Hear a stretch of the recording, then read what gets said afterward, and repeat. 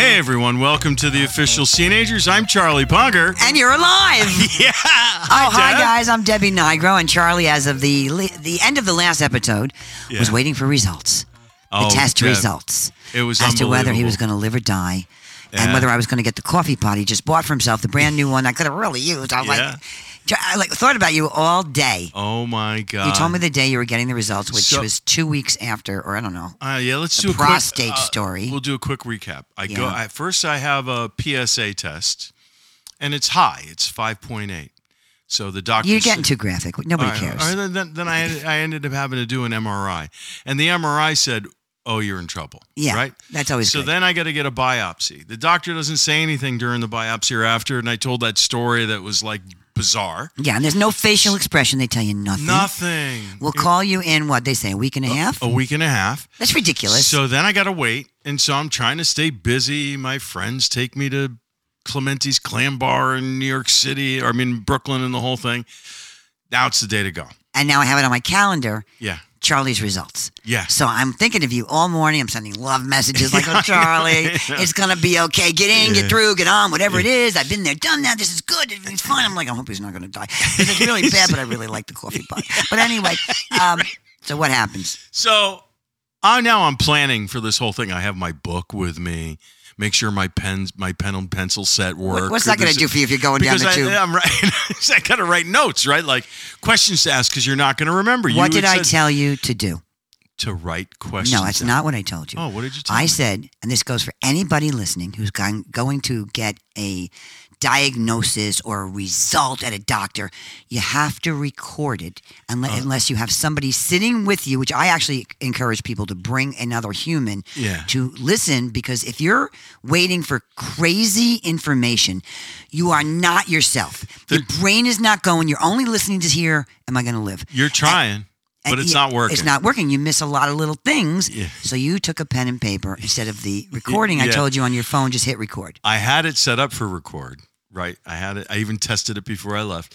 And of course, I'm so friggin' early for this thing because, I got anxiety. You think? Yeah, So I get there, and I'm like a half hour early, thinking, well, maybe I could push the envelope a little bit. They put you in one room, put you in another room. I got my phone with me. I'm playing 10 rounds of chess against the computer. Anything, right? And the doctor walks in, and I'm sitting against the wall. He walks into the door. Picture that, right? And he's got his mask on, and he turns to his left and looks at me, pulls his mask down. I'm like, I'm screwed. And he goes, I got good news. You don't have cancer. Oh, it's such a great opening line. I know. I go, what? It's like, so I had all these notes, all these questions. I'm like, all right, I could check that one off my mind. Guess it's check irrelevant. that one, right?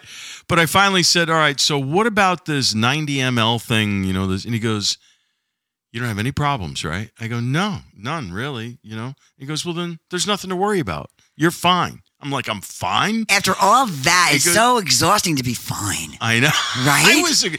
You're so ready to not be fine that when you're fine, you don't know what to do with yourself. Deb, it's true. Right? I was like... You're like, buddy, you told me my prostate was the size of an NBA basketball. Yeah. What happened to that? Yeah, well, he goes, you just have a large prostate for your age. That's it. It doesn't bother you, right? I go, no. He goes, you don't have any problems. You're not dressing around it, are you?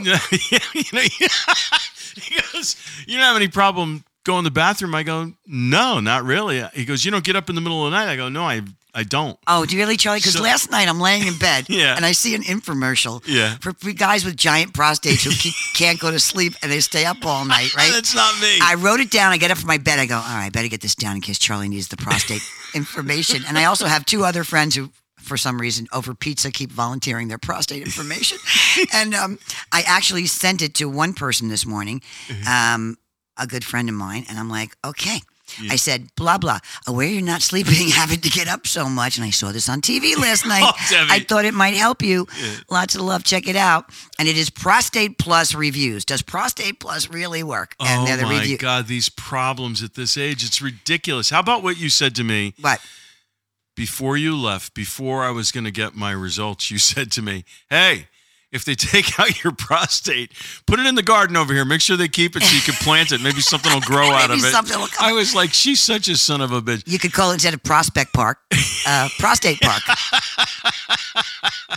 Welcome to Prostate Park. And you said it, and you just walked up the steps with your back to me, waving goodbye, and you just left. Welcome to Prostate Park. Yeah, unbelievable. Anyway, I'm so glad you're okay, because it's good to be okay. You know, I have been through the conversation you had with the bad answer. I know. 2 times. Yeah, I know. And you just said something funny. I remember when I was waiting for the first operation. You know, they were taking out, I don't know, everything.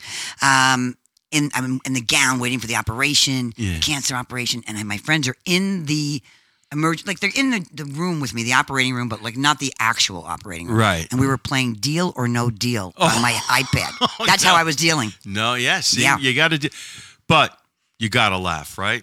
We got to laugh. I was worried about you getting opsolagnium. What's opsolagnium? The dwindling of the urge to merge.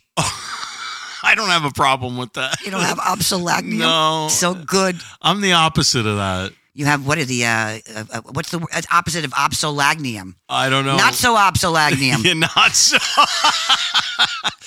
All right, everyone. Thank you so much for listening. Thanks for listening to the results. Maybe you got a little education here. What do you think, Deb? Yes, I think the big note to take away from this ridiculous conversation, but that you're going to live, which is a good thing, is if you have to go deal with information in front of a doctor that's uncomfortable or giving you a huge amount of anxiety, whether it's the first conversation or the last one, you need to bring another human with you to listen for you. You're never going to get it yourself. Right. If you have no friends and no people, at least bring a recorder and hit on so you can listen back, because it really matters. And don't read Dr. Google. Just don't go No, there. don't Google. Don't Google. Don't, because there's all these other people who... Google stresses you out. Because all the other people who got the wrong story... I know. You're thinking, it's my story. It's not your story. Your story is your story. And also, your mind over matter.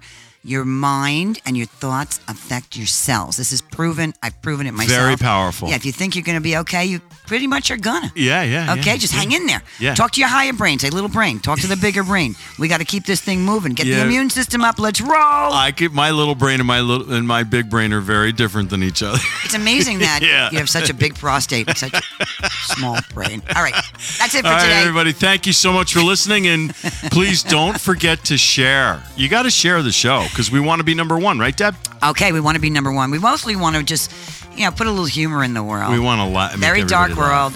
We're not kids anymore, but we think we are. Yeah, that's so right. if you know anybody who's like us, they'll probably like this conversation. Yeah, which are random and probably hitting a nerve or two on something they're going through. Oh, here's my friend texting back about the prostate suggestion. All right, everybody. You're welcome, buddy. See you later. Bye. See you later. Bye.